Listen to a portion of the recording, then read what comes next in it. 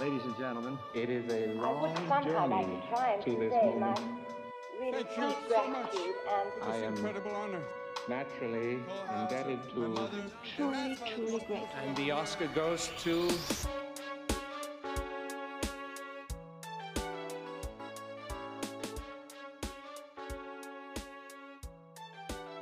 Hello, and welcome to Thank the Academy, the podcast where we talk about every Academy Award-winning Best Picture film in order. We're your hosts, Zach and Kristen, and that's Kayla, our producer. Howdy. Hello. Hello. We're here. We're here. Bringing you another episode. Yep. Today we are talking about the 51st Academy Awards. Yeah, we're in the second half now. And the Best Picture winner, The Deer Hunter. Yeah. Oh boy. Oh boy. A tough classic. Oh yeah. I was since watching this movie, because I had never seen it before, I have worked several shifts at work and whatever, and I keep telling everybody in the room, like, it was good. I'm never gonna watch it again though. Yeah. Yeah, this was your first time watching? Yeah. I think because this time I watched it by myself. And I texted you like right afterwards. I was like, I did not like that movie. did not like. I'm gonna watch Time a to do a Disney dance movie. party. Gonna have a cup of tea. Please don't disturb me. Yeah, I needed some recovery time. It's a tough one, but very good. It is good. I was yeah. reminded of just like how good of a movie it is. Yeah, it was just really intense. Yeah. Really, really intense. I mean, yeah, as I told everyone I've come into contact with, it's definitely something everyone should see. It's just I will not watch it again probably now that I've seen it. Mm-hmm. It's in the high end of my top 10 Wow. now of all the films we've Wow. watched. We're getting to those eras where like some of the movies that have become icons for us and our peers are Mhm. going to be the best pictures. Yeah. Yeah, I'm curious. As I was like moving it up the ranks farther and farther and farther, I was like, I hope when we get to like the 90s and 2000s, You could have those like movies don't like overtake my Yeah. top 25. It's okay. I already know what my first choice is going to be. Shakespeare in Love? No. Although, controversial opinion, I don't hate that one. It's definitely not the worst film to win Best Picture. No. I mean, I had to sit through the life of Emile Zoll and Cimarron, for goodness sake. And Hamlet. And Hamlet. Oh, my Lord, yeah. Anywho, we'll come to all of that in due time. Yes. But before we get too much further in this episode, we have to bring you the Penny News. The news about Penny. A pup date. So, we finally took Penny back to the beach. Yeah, it's that time of year. We are big March beach people. We have found that We is don't the time we like to go. a very hot beach. No. We're also like not people that, which is funny because we both grew up on the East Coast going to East Coast beaches. Mhm. We're not big swimmers. We like lounging, relaxing, I like to bring a cooler, reading and whip a out good my book. I like what I consider the March Sisters beach, which is you go and you run around and you have a nice time, but Rejuvenate your health. yeah, you exactly. Yeah. Think that you're about to die in a deep depression. Yeah. Fly a basically me. But anyways, we took Penny to the beach, and Bosley has not been with us yet. So it was Yeah. our first time as a family going, which was very, very fun. Bosley, he liked the beach. He's a lounger, though. He is a lounger. He's on our level, whereas Penny is she's crazy. I don't know what happens when she gets to the beach. She She becomes a becomes- new dog. Yeah, she's so different from her day-to-day life. It's just so bizarre. She wants to be dirty. She wants to play. She wants to get in the water. She wants to like get digging in the sand. She'll find a stick. She wants to She play like hops fetch. on all the rocks. Like Yeah. she's so sure-footed on the rocks. She just Yeah. wants to like bound up and down all the rocks and She wants to smell everything. And also she's social. Like, yeah. with other people She and wants dogs. to go up to other dogs. Yeah. Which, if you know Penny, she is not a dog, which is just so weird. If there's a dog across the street and she is walking, that dog must know that it is not allowed there. Absolutely not. Bark, bark. This is my street. But on the beach, we are all one. Penny just, I don't know. She's a hippie. She's at a heart. beach girl. Yeah. We always thought that she was, an Irish, Scottish lass. Turns out she's Loving a the California cold. girl. Yeah, it's true. Through and through. Good job, Penny. Well, shall we get to this ceremony? Yeah. It's a fun one. It is. Yeah. So today we are, of course, talking about the 51st Academy Awards. They were held on April 9th, 1979 at, of course, the Dorothy Chandler Pavilion. This year, they were produced by Jack Haley Jr., who is the son of Jack Haley, who played the Tin Surprising. Man. Yes, if you can figure that out by the junior in his name. In the past several years, they've been produced by Howard W. Koch, but he is no longer producing them. Just a quick little tangent about him here. He has served the Academy in so many ways. He's been Howard Koch?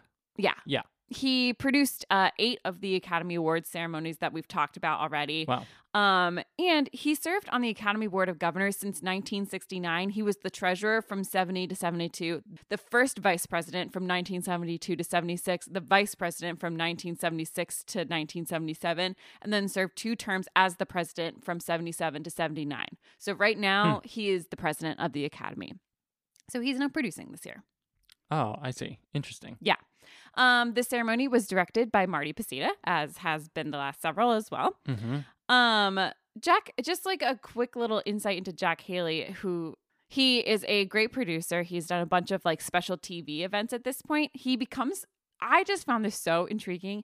He's the second husband of Liza Minnelli, which I feel like is just like very weird with like his dad and Judy Garland, and now he's the second husband of Liza. It's just very, very interconnected. I mean, yeah, all of Hollywood is. But I bring this up because he wins an Emmy for this ceremony. Oh, cool. So he wins the Emmy for Outstanding Program Achievement Special Events. Nice. So I figure I may as well just mention that. This year, they were hosted by Johnny Carson for the first time. Oh, wow. Yeah, which was a really, really big deal. It was a big draw for a lot of people, especially people who were outside of the Academy's normal viewership, because everybody knows who Johnny Carson is. Right. People know who Bob Hope is too, but he's kind of like old hat by this point. He's done it so many times. He's also not as cutting edge as Johnny Carson is. Right. Yeah. It's a new era. So the telecast was watched by 46.3 million viewers and earned a 34.6 Nielsen rating in the U.S. Of all of the ceremonies, it is the 9th most watched ceremony that was televised. Huh. Interesting. I feel like this is a facet of this stuff that I don't talk about that much, is like, yeah. So how popular it is. Yeah, exactly. So I figure since I have a moment here, I'll just mention the ones that have already happened and where they fall in this order. So the 4th most watched was Annie Hall, but of course it was the 50th Academy Award. So that came in 4th with 48.5 million viewers. The Godfather Part 2 came in 6th. One Flew Over the Cuckoo's Nest came in 7th. And then, of course, The Deer Hunter came in 9th. So the other ones are all newer. Yeah. We haven't gotten to them yet. But I haven't talked about that much. I figure that's a part of this that we can include now, since there's a lot more information and all that kind of stuff. So, of course, it's The Deer Hunter. It's a political movie. So is it a political movie? It's not. Okay. Yes. People who know what this movie is know it's not a political movie. But just continue saying what you're saying. What I'm trying to say is that it does paint a specific picture about the Vietnam War. Not an accurate one, obviously, but it does talk about the Vietnam War, which in and of itself is an explosive topic. So prior to all of this, the police did have to deal with demonstrators who objected outside of the ceremony. They claimed it was a racist film, a fantasy picturization of the Vietnam cause. There were 13 arrests made. Yeah. So that, of course, happens to start off the evening. Yes. So for this particular ceremony, they one of the fun things that happens in it is singers Sammy Davis Jr. and Steve Lawrence perform a medley called, quote, Oscars Only Human, Not Even Nominated. And it was a medley of songs that had not won an Oscar. They were composed movie songs, but not nominated for Best Original Song. So that's just like popular songs Yes, that maybe could have been nominated before. Yes. And it was kind of poking fun at the Academy's misjudgment of certain songs and their like pop relevance that didn't translate to the Academy, which I think is very interesting. Well, and one thing that's interesting about this, the timing of this, is that through the late 70s and then the 80s and 90s, all the songs basically that win Best Original Song are like hugely like pop culture songs. Yeah. That are some of the most popular songs that we still even know to this day from that era. Yeah, absolutely. For this telecast, Jack Elliott and Alan Ferguson were the musical directors, so they're the co-partners in this medley, essentially. And I think this is a very fun idea because it's a way to celebrate things that didn't win, but were still relevant. And it's also kind of a way to poke fun at yourself. Unfortunately, the Academy's music branch protested this segment. They really, really urged that it be dropped from the Boo. ceremony. Why? It was only kept after Jack Haley Jr. threatened to leave as a producer and pull Johnny Carson with him, Oh my gosh. that they relented and let the segment go. Uh, Because Jack Haley Jr. thought it was funny, thought it was a good show, thought it was in good spirit. And obviously, he's the one who's connected to Johnny Carson through all of this and brought him on board. So that's a lot of power. In fact, that's the main drawing point to this particular ceremony. yeah, so, right. Of course, it went through and it was all fine. And it's not a big deal. It's one of those things where it's like, stop being so pretentious, you know? Yeah. A lot of times Hollywood struggles to take a joke. Yeah. And also to see like, oops, we got that one wrong. I feel that It's not even like that though. It's like, oh, these are other good songs. Isn't that funny that like there were other popular songs Yeah. that didn't get awards? or popular songs that stood the test of time and Yeah. whatever. Yeah. So just to kind of keep on this sort of off-kilter feeling note, this ceremony is also very remembered because it was the final public appearance for John Wayne. He did have stomach cancer at this point. He was 72. He was, looked very sickly, but there was a standing ovation for him. He presented the award for Best Picture. And he died 2 months after this ceremony on June 11th. Funny enough, as our anniversary. Oh my. Yeah. Anyways. I kind of felt a little weird. Like, obviously he was allowed to present Best Picture because they knew he was about to die. I felt a little bit weird about that this year. Oh, yeah. Because Harrison Ford was presenting Best Picture. Like, it felt, and he didn't look very good. Nope. And he yeah. could barely talk. You're talking about these awards that just happened. Yes. Yeah. Yeah, I In know. 2023. Yeah, not good. And it felt like, it was like, is this the last time we're going to see Harrison Ford? I hope not. Is he going to be But I able felt to that way do the about- premiere for Indiana Jones and the Yeah. fifth movie? I felt that way about Liza Minnelli when she came out with Lady Gaga. Yeah. It's an honor we bestow on the elders of the community that, you hope it's not the last. But if it is, at least it's on a big stage. Or sometimes you give it to some of the Hollywood olds and And they bumble. They bumble it. Thank you, Faye Dunaway and Warren Beatty. But I also bring this up because it was received in a weird way. Yeah. Because John Wayne, of course, he's a star of the film The Green Berets. He was a very prominent Vietnam War supporter. And he had to give the award to the Deer Hunter, which people found to be odd. So, there's that. Yeah. It's just to keep the good times train going. This is also the final public appearance for Jack Haley, father of producer Jack Haley Jr. He presents Best Costume Design with his Wizard of Oz co-star Ray Bolger. Oh, who that's so played fun. The Scarecrow. Yeah. So sadly, this is also his last public appearance too. He does pass away shortly after this, but it's very special. I meant to pull a quote and I didn't, but there are a lot of very, very sweet quotes about this particular ceremony and the father-son relationship because basically his father was like, oh, yes, this is nepotism. but like he deserves it and it's going to be really fun. Yeah, right. He's like, my son is a good boy. He's like doing good stuff. So, and he's putting on a good show. Why wouldn't we give it to him? Yeah. So, all of the weirdness aside now, just some stats I wanted to make sure we shared this week. Best Director nominees Warren Beatty and Buck Henry become the second pair of directors nominated in the category for the same film. Jerome Robbins and Robert Weiss being the other previous winners for co-directing 1961's West Side Story. Mm-hmm. Warren Beatty is also the first person to earn acting, directing, producing, and screenwriting nominations all for the same film. Mm-hmm. And I want to clarify some stuff about this because there is some contention. Blah, blah, blah. We know. Okay. You don't know our listeners. Hollywood savior, boy wonder, Orson Welles. Did it first, but he wasn't nominated as a producer. Do you want to do my section for me? All right. I have pulled a bunch of research here. Film bro Kristen, tell us why your boy Orson Welles deserves... First of all, he is not my boy. The buck stops there, sir. How dare you? How dare you? And if you ever call me a film bro again, we will be getting divorced. All right, continue. June 11th will only be the day that John Wayne died. That's all you'll have to remember.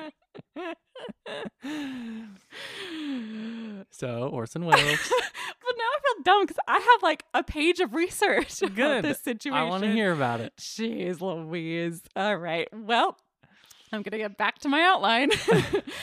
While Orson Welles had previously achieved... Okay, he achieved the same feat for Citizen Kane. At the time, the rules were determined that the studio releasing the film rather than individuals were listed as producers. So the official nominees were the producing company, not the people. Well, and I mean, go listen to the rest of the episodes of this podcast. Yeah. And, you know, the studio system is in charge. There's aren't really individual voices, blah, blah, blah. Yeah. And of course, there's a bunch of writings from the Academy's Margaret Herrick Library talking about these stats and about this particular situation. You know, it basically comes down to this is what they said about it. So I pulled an interview from film critic Edward Copeland just talking about this with some of the staff members. And he basically asked, should he have been considered as having 4 nominations for Citizen Kane or not? And they say about it, quote, from a strictly statistical standpoint, no, the rules were not the same then as now. So technically, as that statistic is stated, you can only apply it to films from the 1950 24th Academy Awards on, when the nominees for Best Picture became individually named producers rather than production companies. Mm-hmm. The nominee for Outstanding Motion Picture for Citizen Kane was Orson Welles' company, Mercury. So if you want to consider that in the, quote, spirit of the statistic, you may feel free, in which case you may also want to give consideration to Charlie Chaplin and his honorary award for The Circus, given how the citation is worded. But again, from a strict statistical standpoint, neither of these two meet the Warren Beatty statistic of 4 competitive nominations for the same film in the stated categories. So that's the official statement from the Academy about it. And I would say that because of the studio model, it was almost easier to get those that he did. Like, it was easier for Orson Welles to get recognized for all of those things because of the studio system. Yeah, the studio system allows it to be more of a package than a collaboration of artists. Yeah. So, yeah. That's what I have to say about that. Another statistic that I want to bring up is that both Jon Voight and Jane Fonda win for Best Actor and Best Actress from the same film, Coming Home. And this is the 4th film to win both lead acting categories. So far in history, this has happened 7 times. Obviously, we've up talked to about, like present day. Yeah, up to present day. Yeah. The most recent being, this year. The ones that we have talked about so far include It Happened One Night, One Flew Over the Cuckoo's Nest, Network, and then this one, Coming Home. In the future, films On Golden Pond, The Sounds of the Lambs, and As Good as It Gets in 1997 will all have dual Best Actor, Best Actress wins from the same movie. Yeah. So, the last thing I want to talk about today to wrap up my little segment here is something that interests me that I haven't talked about that much yet, which is marketing and the Oscar campaign. As we've mentioned briefly in the past, this is something that is becoming a little bit of a thing, this idea of campaigning for your Oscars. We've seen a couple of small examples of it, but this year there's a pretty significant shift in some of that. I want to talk about this in correlation with The Deer Hunter. So the reason I bring this up is because this is considered the first real use of a, quote, Oscar consultant, which is a person on the marketing team that is solely dedicated towards the Oscars campaign, rather than like the general marketing campaign, getting it in the most hands of the most people, blah, blah, blah.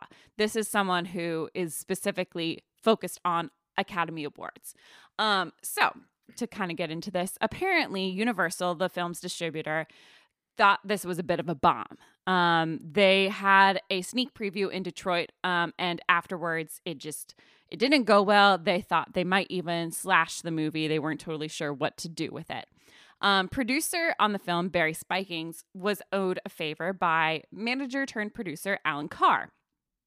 Alan Carr had just finished creating very successful marketing campaigns for Saturday Night Fever and Grease. Grease being like an explosion. It's a pop culture phenomenon, mostly due to his marketing campaign for it.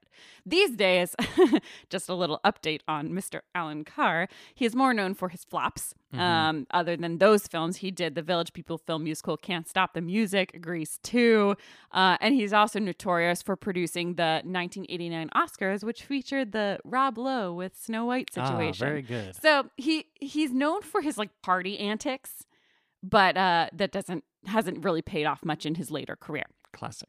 Anyways, Spikings showed Carr the film. Carr was blown away by it and really, really wanted it to get the Oscar recognition that he felt it deserved. So he took over the marketing campaign and he decided to do something that was unheard of at the time, which was he put it on TV, on LA's Z channel, which I'll talk about that in a second. He put it on the Z channel to play it before it even opened in theaters.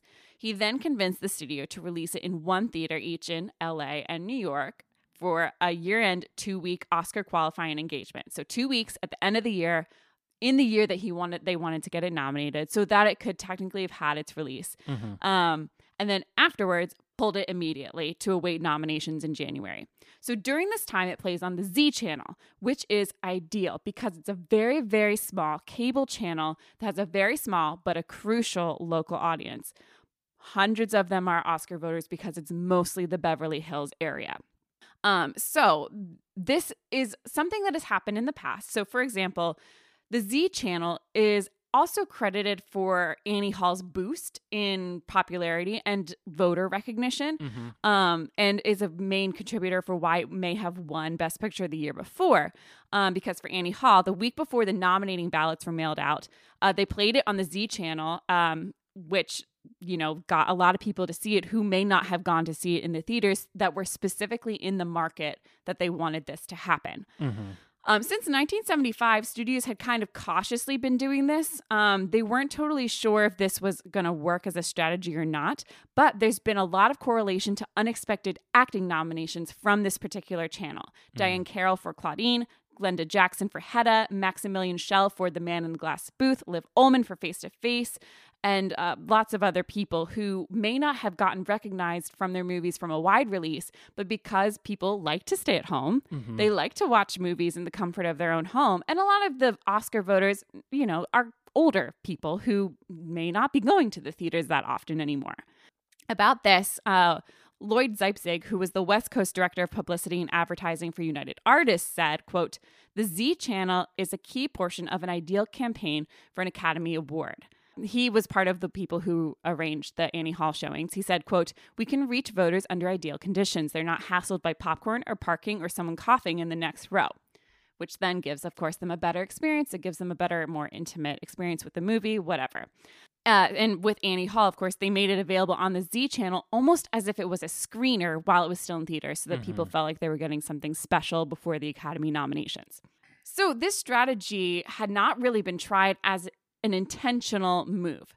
Specifically, this idea of putting it just on this channel, doing a really limited theater release so that the public wouldn't get in the ears of people, because they kind of knew that it may not be well received. The screening they did not go well. So they were really worried that it was going to have a bad public response. But if the film could get critical positive response first, then it could enable the public to see the movie in a different light. Right. Which worked. It worked really well. And I think this is a model that people have used for other movies that may not have done well just on their own in the public eye. But when you have professionals and the critics and these highfalutin people telling you, no, this is a work of art, this is good, before, the opposite happens, then it becomes something that's bigger than what the public may have originally thought it would be. So anyways, it worked. It enabled the Deer Hunter to get traction so close to nominations. It ended up getting 9 nominations. It caused a lot of public interest in the movie, and it ended up winning 5 Academy Awards. Mm-hmm. So I bring all of this up. I know that was a little bit long-winded, but people are trying stuff now. Yeah. There's a new strategy that's happening in order to get Academy Awards. And it's hard because part of me is like, yes, this film may not have gotten these awards if someone didn't intervene and be like, no, watch this. And like, watch it in the privacy of your own home. Have this experience without the distraction of being annoyed by the person sitting next to you that you don't know or whatever. Be comfortable, sit in your own emotions while you watch it, blah, blah, blah. And that will give you the experience that will make you see why this is worthy of these Academy Awards. And I'm glad that happened for this movie, because I think that's all true. And I think it would have been passed over. It could have been passed over if that hadn't happened. That said, I also am of the court of public opinion too, which is that, like, I think movies that the general public likes should be recognized as good if they are good, if they have merit, if they have quality, and sometimes people are too highbrow to recognize that. So it's kind of both and. I think different movies are for different things. So anyways, this is something we'll be observing as we go forward, and I hope that interests other people, because it definitely interests me. I think it's like a weird, not like political part of the Academy Awards, but it is a part of the strategy that makes it less clear cut. Yeah, because you don't just have the new Clark Gable movie coming out that people are seeing or whatever. Yeah. So anyways, that's what I have to say about that. So just to wrap up this section, we'll go through our Academy Award winners for this year. Of course, Best Picture goes to The Deer Hunter. Best Director goes to Michael Cimino for The Deer Hunter. Best Actor goes to Jon Voight for Coming Home. Maybe a little, we should have given it to you when you played in Midnight Cowboy. Oh, for Jon Voight, yes. Oh my gosh, yeah, definitely. Coincidentally, the person who beat him was John Wayne. Ooh, weird. It all comes back around. Yeah. Maggie Smith also won an Oscar that same year. Oh, well, she wins one this year. I know. Best Actress goes to Jane Fonda for Coming Home. Best Supporting Actor goes to Christopher Walken for The Deer Hunter, which is a very well-deserved award. Best Supporting Actress, as you've kind of said, goes to Maggie Smith for California Suite. Best Screenplay written directly for the screen goes to Coming Home. Best Screenplay based on material from another medium goes to Midnight Express. Best Foreign Language Film goes to Get Out Your Handkerchiefs from France. Best Documentary Feature goes to Scared Straight. Best Documentary Short Subject goes to The Flight of the Gossamer Condor. Best Live Action Short Film goes to Teenage Father. Best Animated Short Film goes to Special Delivery. Best Original Score goes to Midnight Express. Best Adaptation Score goes to The Buddy Holly Story. Best Original Song goes to Last Dance from Thank God It's Friday. Best Sound goes to The Deer Hunter. Best Costume Design goes to Death on the Nile. Also, pause here to just mention The Wiz also got nominated this year. I know. It got nominated for a few things and should have won something. And I meant to bring this up when I talked about the Tin Man and Scarecrow, because that's why they wanted to give out the Best Costume Design Award, because The Wiz was nominated for Best Costume Design. Got it. And my assumption, personally, is that they probably thought it was going to win and didn't. Yeah. So the Academy loves to do that. They love to try to set up a moment if they can. Anyways, Best Art Direction goes to Heaven Can Wait. Best Cinematography goes to Days of Heaven. And Best Film Editing goes to The Deer Hunter. And there are a couple Academy Honorary Awards this year. One goes to Laurence Olivier Oh boy. for his, quote, remarkable career and body of work entertaining audiences through the medium of film. One goes to Walter Lantz for creating memorable characters in animation, including Woody Woodpecker. Oh, interesting. One goes to King Vidor, who is a film director, for his achievements in direction in cinema. He is also one of the people who transitioned from the silent era to the sound era.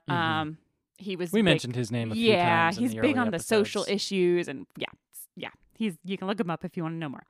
And then one is given to the Museum of Modern Art Department of Film in recognition of educating and inspiring the public regarding the artistic value of cinema. Huh. Interesting. And mostly for their inclusion of film in modern art stuff. Yeah. The Jean Hersholt Humanitarian Award goes to Leo Jaffe this year, who, of course, was the chairman of Columbia Pictures. He's, popular film producer and executive, blah, blah, blah. There is a Special Achievement Award given out this year. Haha. It's given to lots of people. One award, though. Les Bowie, Colin Shilvers, Dennis Coop, Roy Field, Derek Meddings, and Zora Perisic for the visual effects in Superman. Yeah. So they're amazed by this. And you watched Superman. Is this a merited award? Yeah, definitely. Okay, cool. Cool. So in the end, it all shakes out. Of course, The Deer Hunter and Heaven Can Wait both have 9 nominations. And in the end, The Deer Hunter takes 5, Coming Home takes 3, and Midnight Express takes 2. The rest are 1 or less. Again, a bit of a rocky ceremony, but that's what the 70s are for. So, and with that, we can take a little break here, and when we get back, you can tell us about the movie The Deer Hunter. Yeah.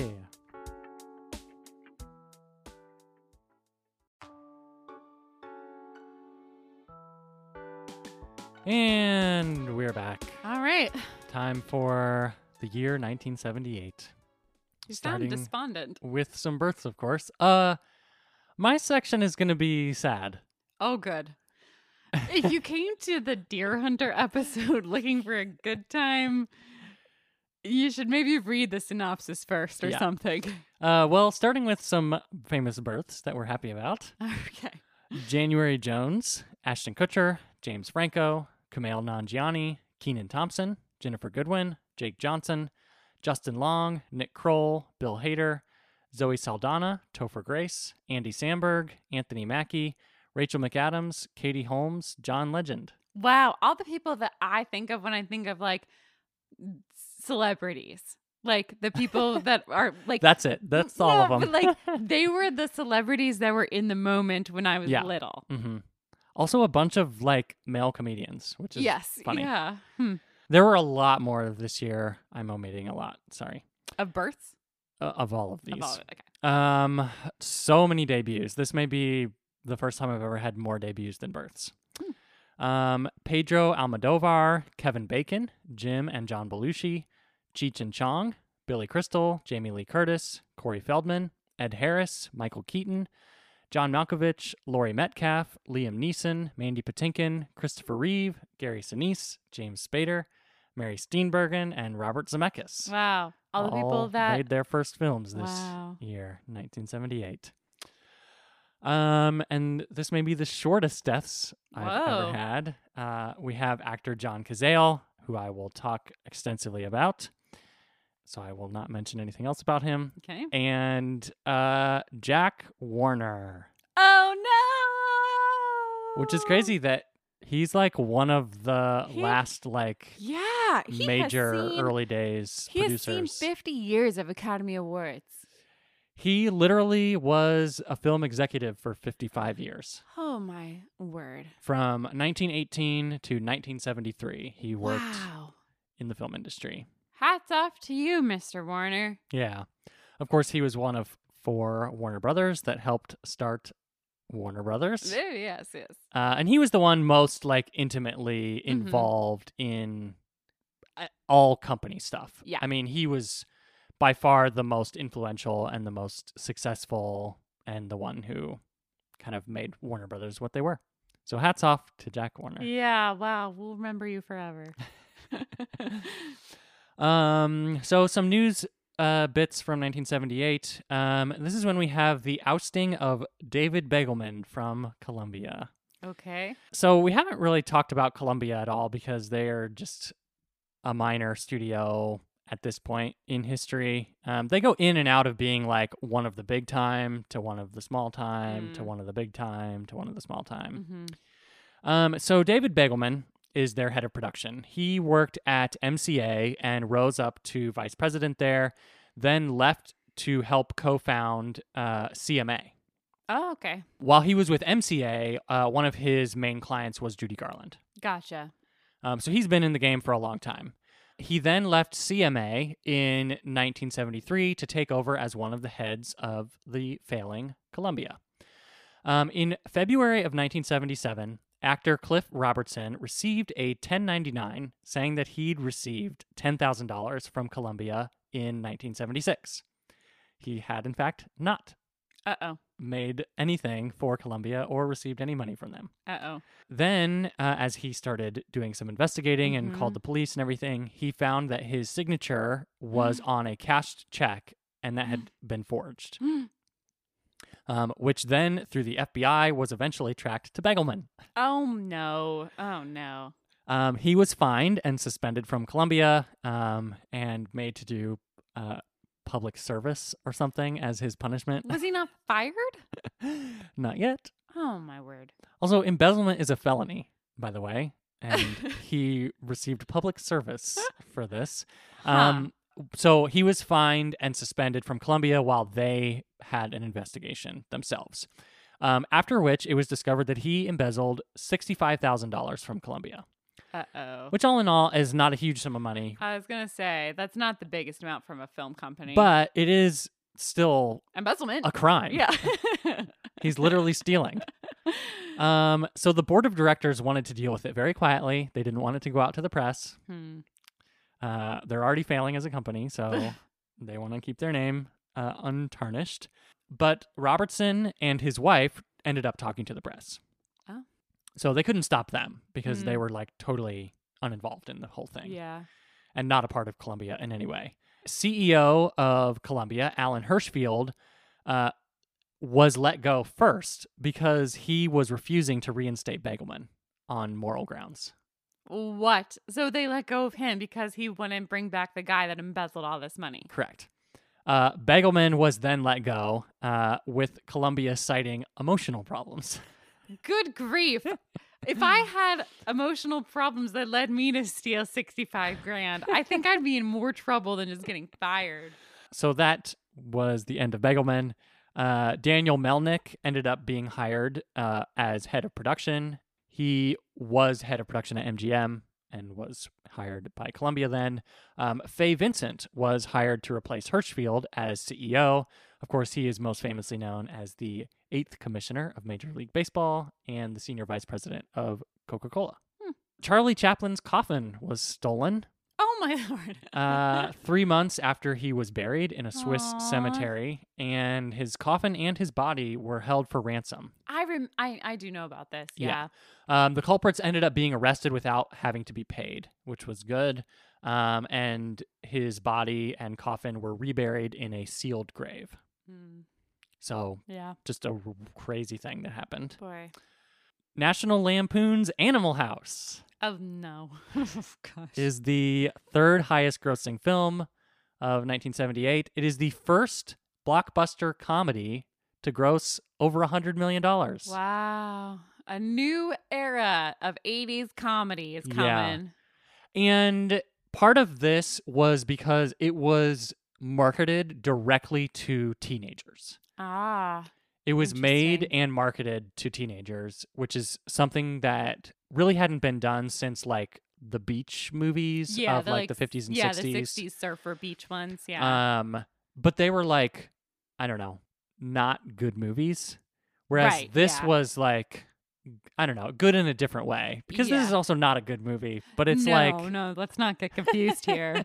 No, but it's like a well-made movie. It's raunchy, but it's funny. The jokes are there. The and it comedians has are there. a bunch of like the most famous comedians. Yeah. Whereas those 60 Surfers movies are like, hey, The lowest yep, budget, yeah. C movies. Yeah, terrible actors, Yeah. terrible scripts. Yeah. So that's going on. Definitely changing the game for the genre of comedy Yeah. by far. Superman also comes out this year. It is the second highest grossing film of the year. It grossed $134 million in the year 1978. It also breaks the record for the new most expensive film ever. Oh, wow. Okay. So, Superman had a budget of $55 million, Wow. which is crazy. So, it beats out Cleopatra for the most expensive film Dang. to date, partly because Marlon Brando Oh. sets a new record, becoming the first actor to make over $3 million for one picture. That should not be allowed. He was He's the not first- even the main character. He was the first to break $1 million. He plays He's Superman's the dad. first to break $3 million. That is insanity. All right. Insanity. So he was paid $3 million and $3.7 million to be correct. That's almost 4. And then he was paid over 11% of the gross of the Oh, my film as well. He worked that out. So his total earnings were well over $15 million for the film. For his 10-minute appearance in the film that he only shot for 12 days. Oh boy. The heart. Of course, you Apocalypse mentioned that now is coming for you, he Buster. is only the title character's father Yeah. in the film. He also received top billing over Christopher Reeve, Oh. who was Superman. My gosh, I'm losing my mind.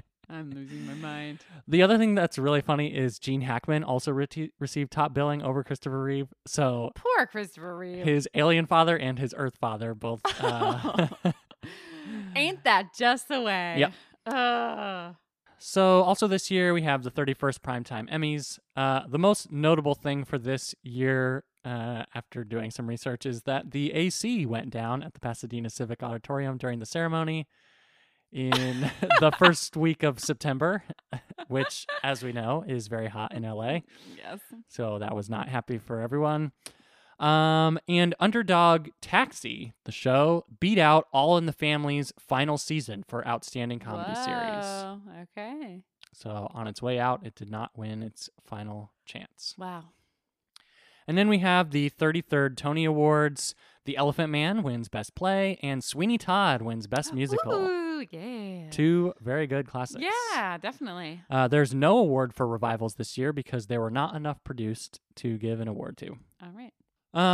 Richard Rodgers was given a Lifetime Achievement Award. And then Henry Fonda was given an honorary award that was presented by his daughter, Jane Fonda. Cute. Very fun. Sweeney Todd had 9 nominations and 8 wins, and The Elephant Man took home 3 out of 7. Nice. So a classic Tony night. On to The Deer Hunter.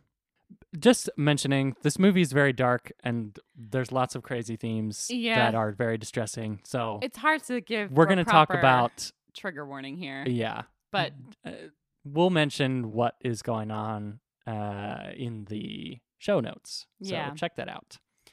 But a recap of the film, very long because it's a convoluted plot. Sorry.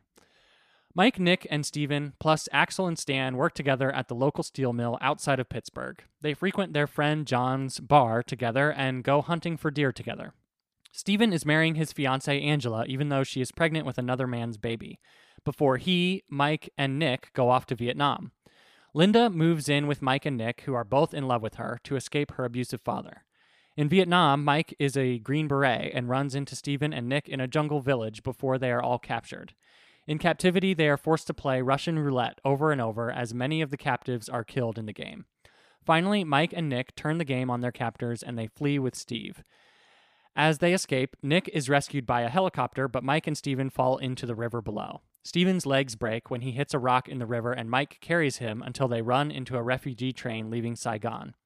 Nick, after being treated in a military hospital, happens one night upon a game of Russian roulette and is forced to play by French businessman Julien Grinda.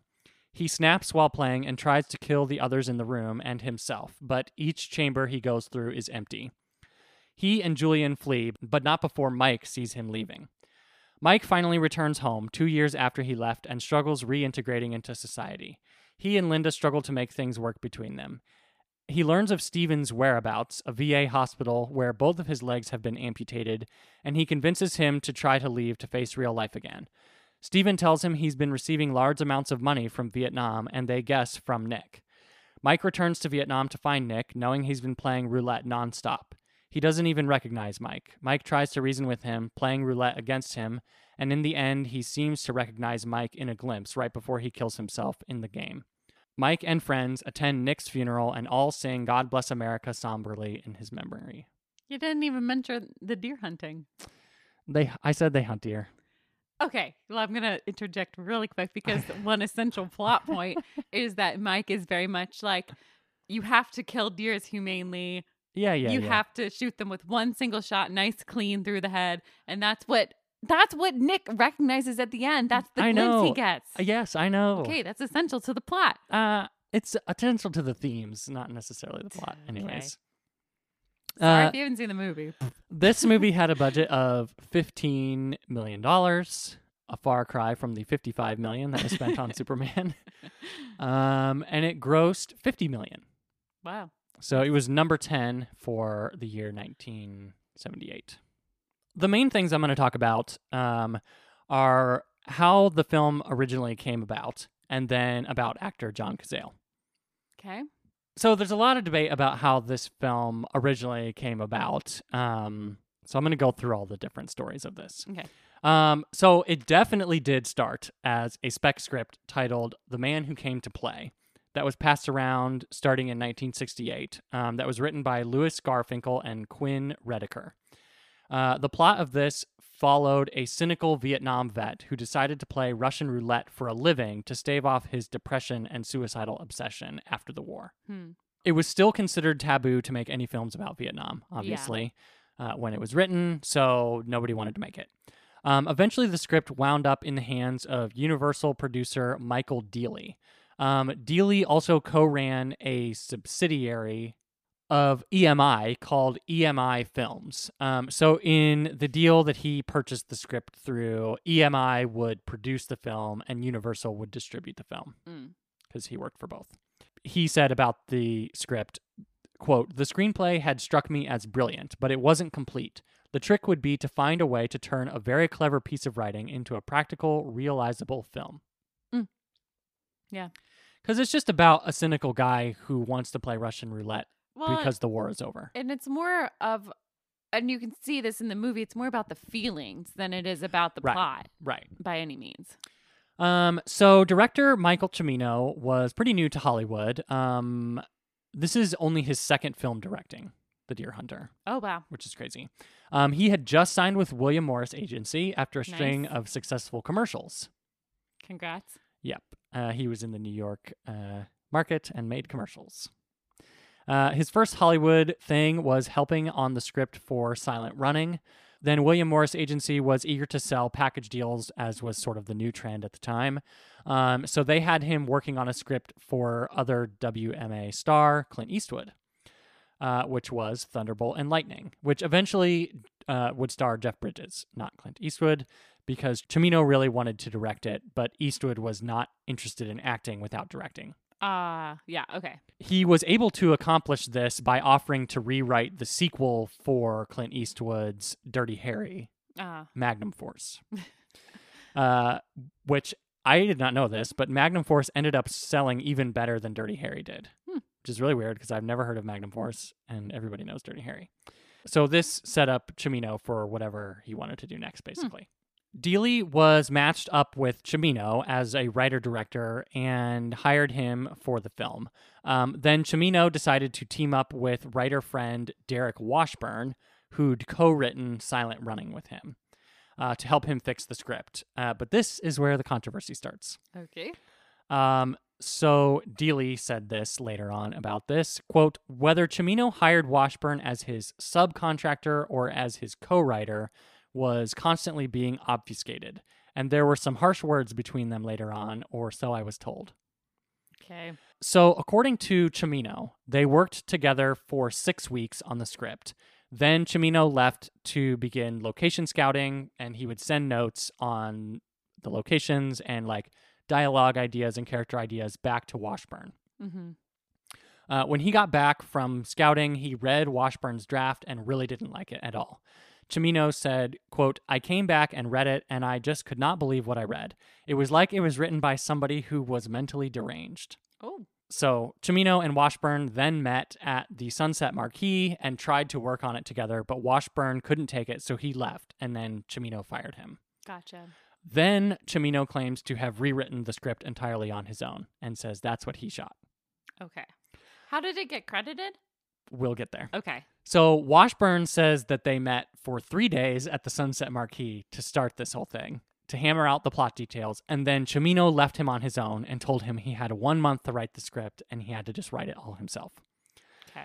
He says, quote, I had a month, that was it. The clock was ticking. Write the effing script. But all I had to do was watch TV. Those combat cameramen in Vietnam were out there in the field with the guys. I mean, they had stuff that you wouldn't dream of seeing about Iraq. Mm. So obviously this quote is from Yeah, more right. recent days. So after he wrote it, Cimino and Joanne Corelli, who was an associate producer for the film, took him to apparently a cheap diner to discuss the draft that he wrote.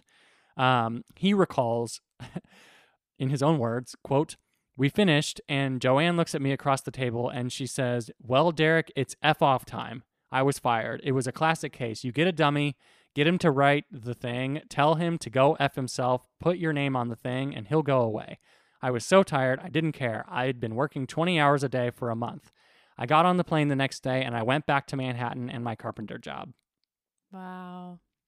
That's sad. So 2 very different stories Takes on the of what story, happened. Yeah. Mm-hmm.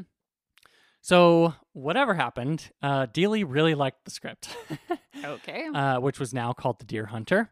The story was now set during the war, and the main character, whose name was Merle, it was named Mike. He was much more likable, not so cynical. They also took other facets of his personality from the original and separated them into 3 very distinct characters, which turn out to be the 3 main guys. Gotcha. In the very first version, though, the roles of Mike and Nick were switched, Meaning what? meaning essentially just swap their names, and that's what happened at the end of the film. Ah, I see. So the character of Mike was the one that ended up staying And in Yeah. playing roulette. So I don't know why. They decided to switch that Okay. eventually I mean, before he's they the filmed. hero. Yeah, So he doesn't devolve as much right. in this version.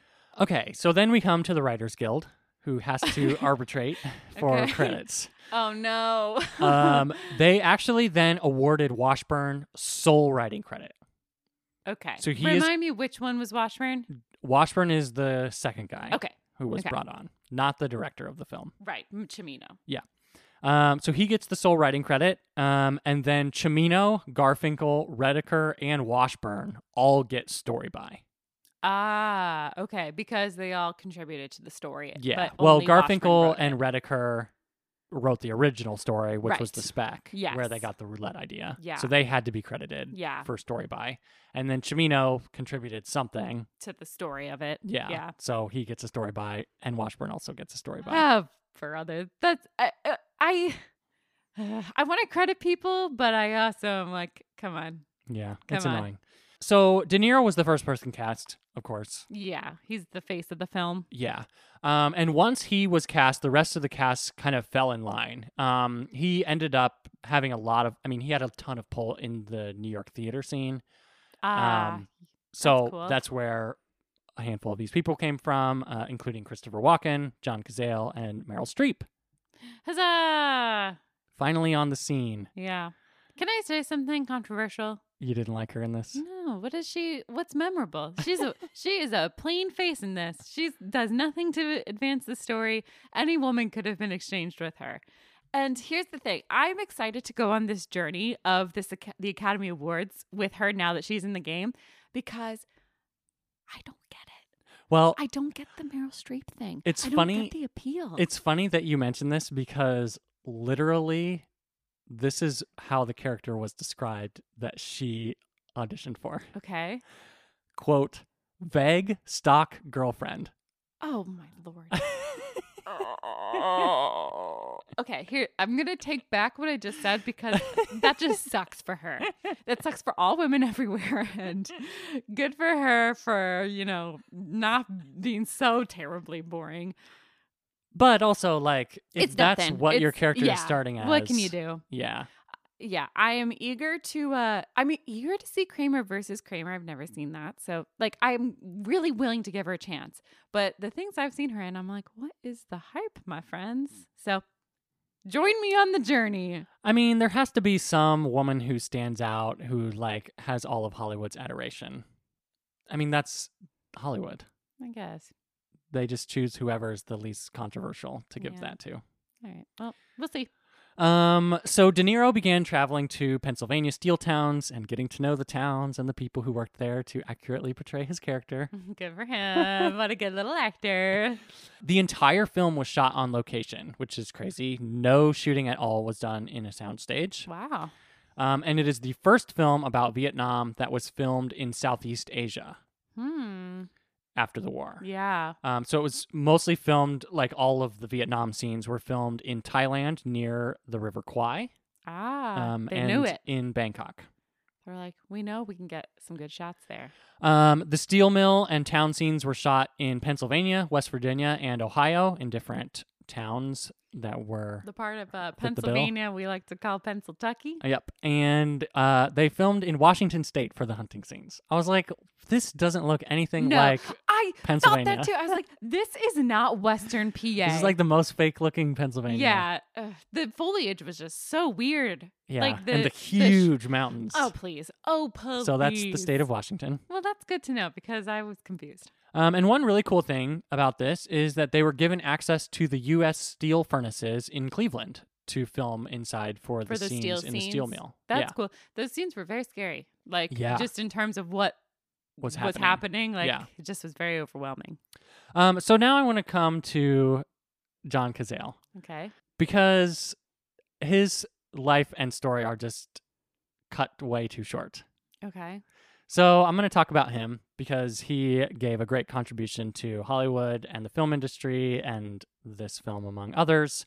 And so I just want to highlight him Okay. because he's worth talking about. I don't know what you're about to say because I feel like you're saying this in a way that you think I know what you're about to say, and I No, don't. I know you don't know. Okay, so I purposely not talked to you about this Oh. to get your true reaction. great. So John Cazale grew up in Massachusetts, then studied drama at Oberlin College and transferred to the BFA program at Boston University. So he's an actor. Through and through. He moved to New York City pretty much right out of college and became a cab driver and a photographer, which supported him in between roles. He quickly rose the ranks of the New York theater scene. He ended up meeting Al Pacino when he was working as a messenger for Standard Oil, where Al Pacino also worked. Nice. It's pretty funny. Pacino recalled about this, quote, "When I first saw John, I instantly thought he was so interesting.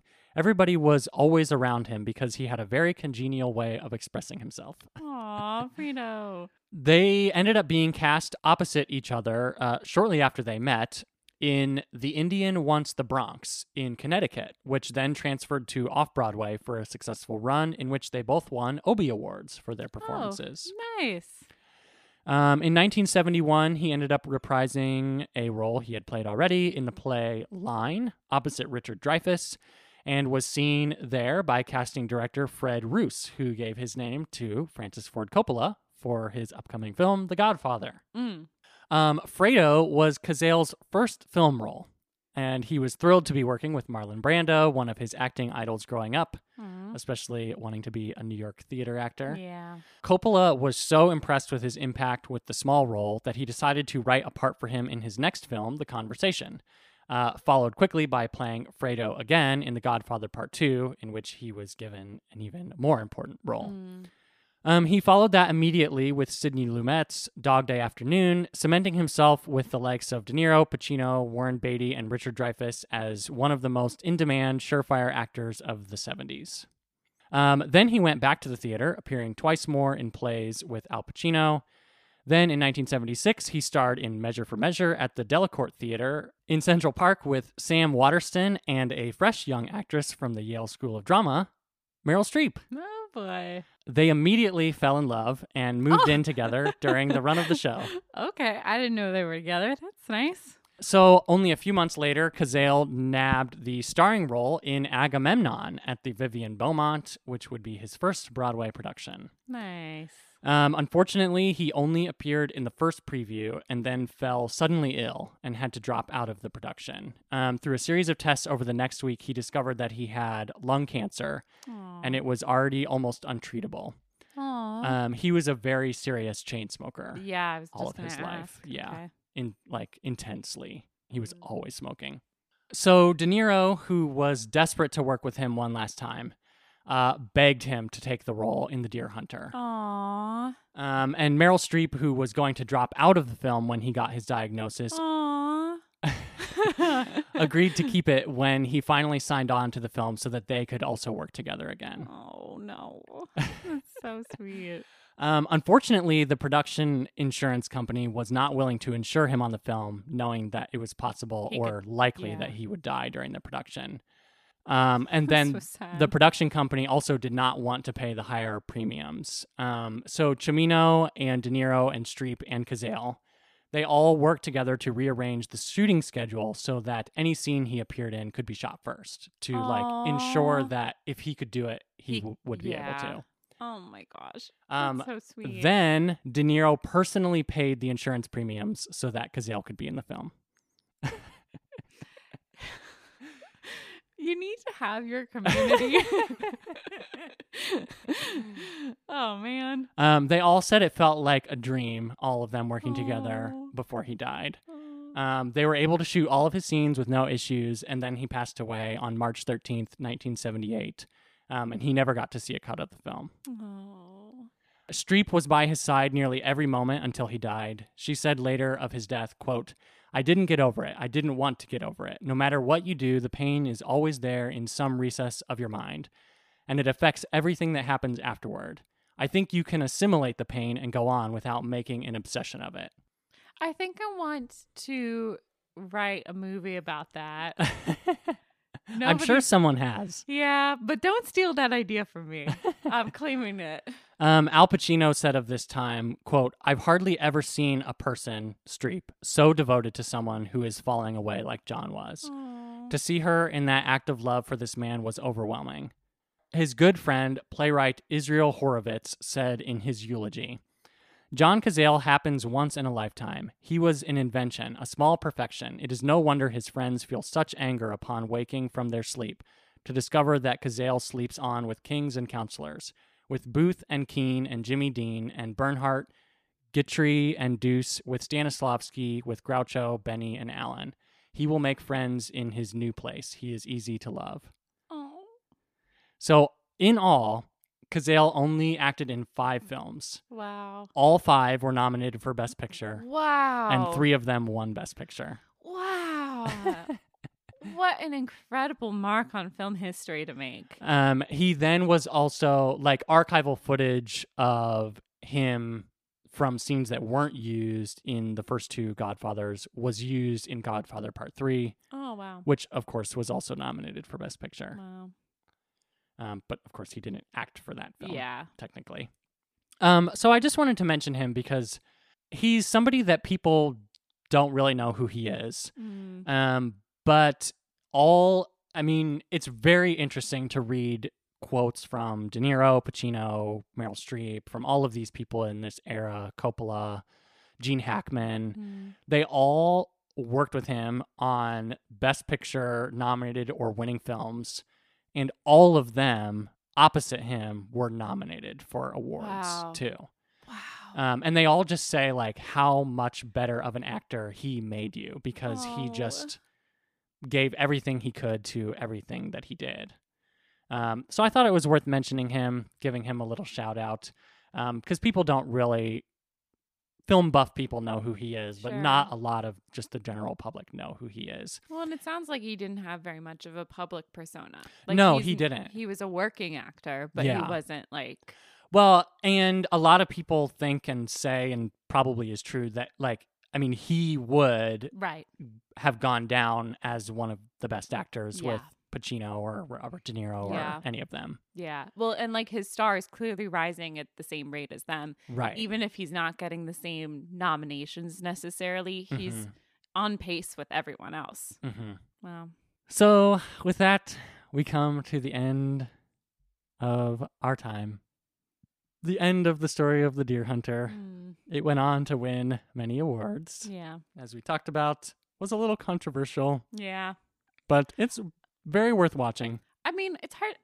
It's hard to say it's controversial because I don't think it is controversial. Truly, I think it's just Well, and one thing that a lot of people really didn't like about it was that they were saying there's no historical precedence for Russian roulette being played in Vietnam. okay. So that's one thing that like a lot of people got upset about, because it was like, well, nobody ever played, they didn't force anyone to play Russian roulette, so why are you putting that in the movie? And then their response was like, well, in war you do a lot of crazy horrible things to Right. people, so like why can't it just be a metaphor for Yeah. people treating each other horribly? Also, you don't know everything that happened everywhere. First of all, Also that. and also, yeah, it's a very succinct way to show the unpredictable brutality of what was happening and like the fact that you are so out of control. And Hmm. yeah, And that in war you don't know when the bullet is going to hit you. yeah, yep, So, I mean, it's like literally a perfect metaphor for war. yeah, And in the ending, too, it's just like right, a huge punch to the gut. yeah, And people really did not like that. They I'm felt sure. like it was a total drag of America Yeah. to sing God Bless America in such a way. yeah, interesting. As if they were like cursing America. yeah, Which, I mean, they have every right to. yeah. Yeah, America cursed them first. Jeez. Yeah.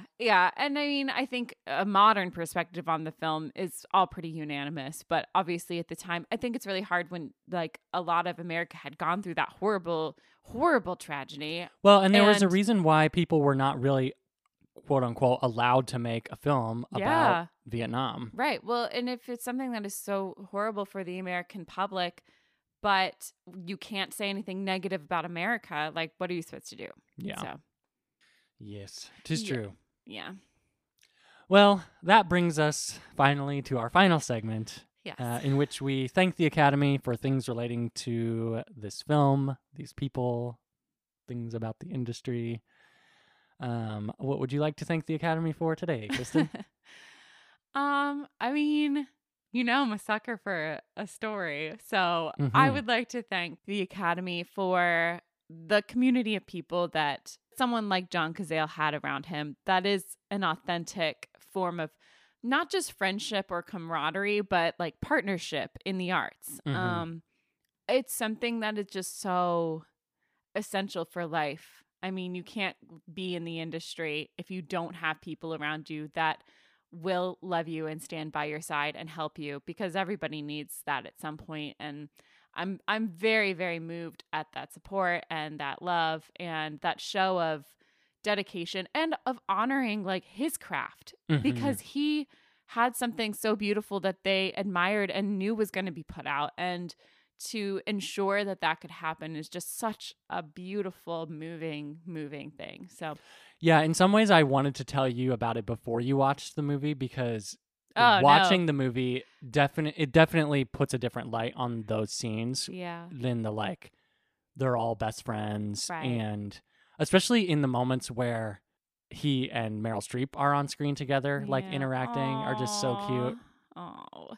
Also, I love that they had such a pure love. That's Yeah. so beautiful. That's so beautiful.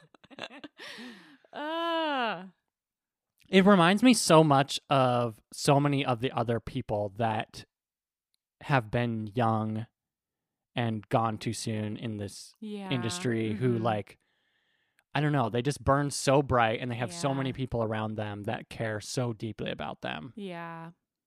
Yeah, it's a common thing. Yeah. I would like to thank the Academy for making a film about something you believe in. Heck yeah. I mean, obviously, this is very pointed. Very. They're saying a lot of things Yeah. about the war and even about like small town America Yeah. and the About working vets. class, Yeah. about immigrants. I mean, Yeah. they're all like Russian American immigrants. Yeah, about veterans, about the Yeah. reintegration into society. And sadly, like it also feels like the updated version of the best, years of our lives. Yeah, absolutely. It's very, very similar to that. Well, in, and when like, you were describing how they split the character into 3 characters, I was like, Yeah. I wonder if that was part of the inspiration, Mm. especially when the one comes back and he is crippled and Mhm. like has lost his limbs and, you know, all those things reminded me a lot of that movie. Yeah. Well, and it's like so sad that is, I mean, it's still true up to today, which is horrible. But like, I don't know how many times you have to see it over and over and over before you like Yeah. help someone out. Yeah. Anyways, thanks to the Academy Yeah. for artists sticking to their guns and telling a good story Mhm. and one that is very valuable. Yeah, definitely. I would like to thank the Academy for clever marketing ploys when they're Uh-huh. appropriate. Yeah. I say that tentatively because I don't always agree with people's schemes. But in this case, I think that it was a very smart move to get the critical acclaim first before it went out to the public because the public is going to be polarized by it because it is a small town story, right? Yeah. It's a story that everyone has a connection to at this time. Mhm. And the public response would be so different than someone who's watching it as a piece of art. Mhm. And of course, like you and I are watching it as a piece of art, but also as a piece of history because Mhm. it is a very historical movie in a lot of ways. But for these people at this time, you know, it's very in the moment. And so I love the cleverness. I love the utilizing and the observation that went into some previous films like Annie Hall and like noticing what that effect was and how you could make it marketable for your own film. Mhm. I think it's very clever and very, very well utilized. Yeah. And I would once again like to thank the Academy for Theater Kids. Theater kids, we're taking over the world. I just love that they all met each other in theater in New York and they all got to Yeah. work together and they just thought that that was so fun. And then they all went on to do Hollywood stuff. I That's don't the know. dream, right? I know. It's so fun Yeah. and cool. Yeah. You just learn so many good things in theater. Yeah, you do. Everyone should be a theater kid. Yeah, you missed out if you weren't. Yeah, the world would be a lot better off. I'm going to pause here because I'm not so sure if everyone should be a theater kid. There's a lot of annoying things in that community. So, but it's definitely something that's exciting and wonderful to see come through. And you learn a lot of good things about like empathy and like Yeah, that's true. Teamwork. how to How to present yourself in public, How to support each other. time management. Some people learn that, some people don't.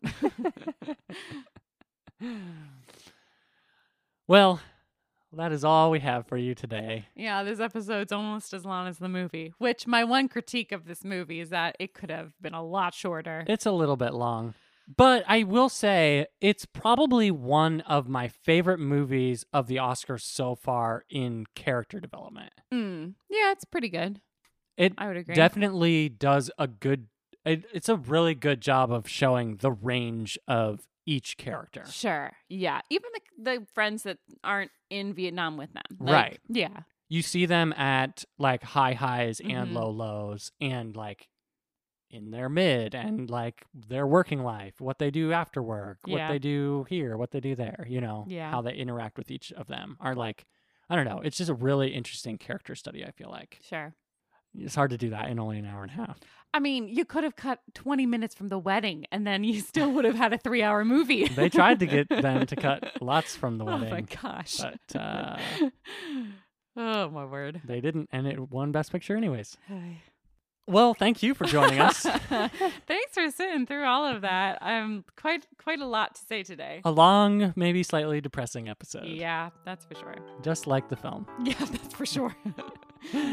But we hope you'll join us again next week when we're bringing you a new Academy Archives. Thank you for tuning in to Thank the Academy. You can follow us on social media at Thank the Academy Podcast on Instagram and at Thank Academy Pod on Twitter. If you enjoy listening to the show, make sure to leave a 5-star rating on Apple Podcasts and subscribe on your favorite streaming platform. The theme song was created by the one and only Noah Huizinga. Join us next week on Thank the Academy.